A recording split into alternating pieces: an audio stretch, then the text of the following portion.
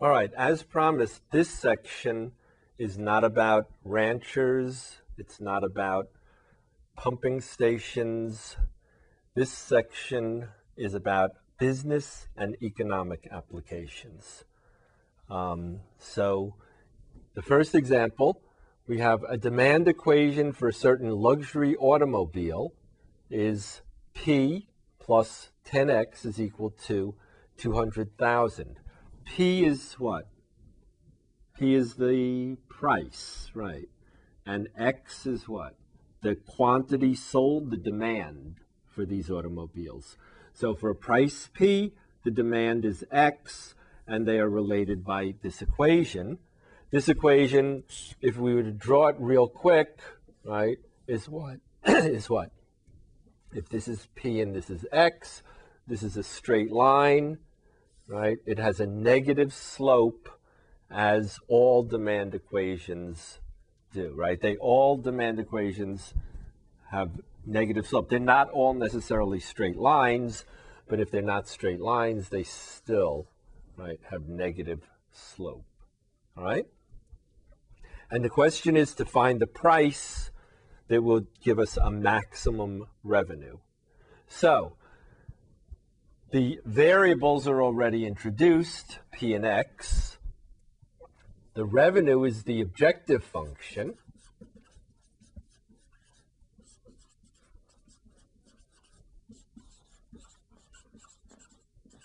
Okay, and do you remember how to get the revenue? The revenue is what? It's X times P.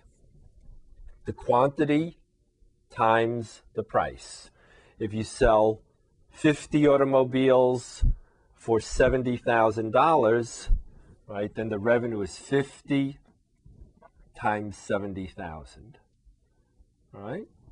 So in this case, again, we have two variables.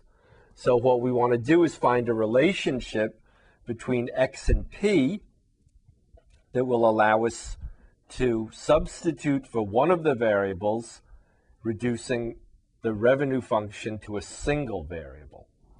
All right? The relationship, of course, is going to be the demand. Right? By the way, right, because this is a realistic demand equation, right, we don't talk about prices below zero, and we don't talk about quantities less than zero. So the quantity will be what? Greater than or equal to zero. The price will also be greater than or equal to zero, right? To keep the quantity, to find the largest quantity, right, we have to go for what? The lowest price, which is zero, which will give us the largest value of X will be what? 20,000. And the largest price, right, will correspond to what? The smallest quantity, which is zero. So the highest price is 200,000, all right? So this point would be what? 20,000, 0, and this point would be what? 0, 200,000, all right? Okay, so everything is in the first quadrant. The entire demand equation is restricted to the first quadrant. Okay, so now, which way are we going to go? Are we going to solve that demand equation for X and substitute for X in the revenue, or are we going to solve this for P and substitute for P in the revenue formula? Well, it's easier to take P plus 10x equals 200,000. It's easier to solve this for P, so at least first time through we will solve for P and get what? Minus 10x plus 200,000, right? We can then take this expression for the price, substitute it into the revenue expression, right? So that the revenue is now what? X times not P, but times negative 10X plus 200,000, which will give us the revenue as minus 10X squared plus 200,000 X. And again, the reason that I'm multiplying this out is because I know I'm going to have to do what next? Do you remember? Right? It's the same procedure as in the previous section, right? So after you have the objective function as a function of a single variable, what do we do next? Right, we look for critical numbers, which means we have to find the derivative, and it's easier to find the derivative of this second-degree polynomial than of this product. So the derivative, dr dx, right, is what? It's negative 20x plus 200,000. Whoops, 200,000. Okay?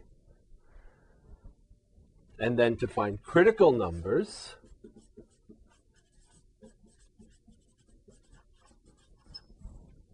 right, we need what? The derivative. I'll write it with the prime notation this time. The derivative is equal to 0, or the derivative does not exist. Right? And again, we have a polynomial, so in this case, the derivative always exists. So we have none of these critical numbers. All right, the derivative equals 0 becomes negative 20x plus 200,000 equals 0, or negative 20x equals negative 200,000, or x equals what?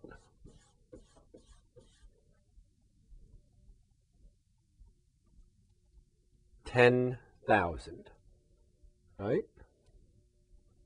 Okay, so what does that mean? It means we should sell 10,000 cars to maximize our revenue, right? That's good, but the question, right, if you go back and look at the question was what? To find the price. So the price, right, is what? The price is negative 10x plus 200,000. So that's what?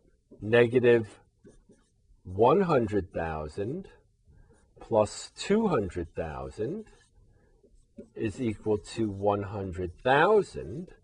Okay, and now, is this really a minimum?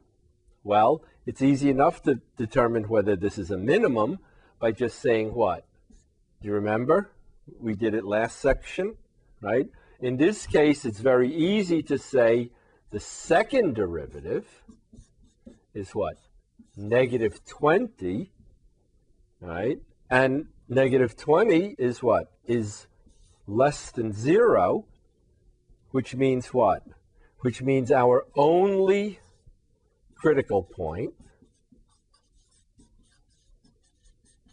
is a relative maximum, right? That 0 first derivative and a negative second derivative gives us a relative maximum. And then what? By the only critical point theorem, or only critical point test, right? By the only critical point test or theorem, right? The relative max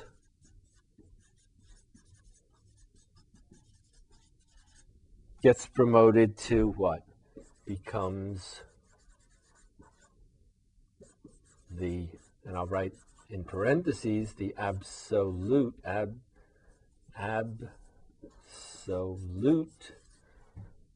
maximum, Whoops, absolute, right? So it's the maximum, or some people refer to it as the absolute maximum, right? So the price is what? The price is $100,000.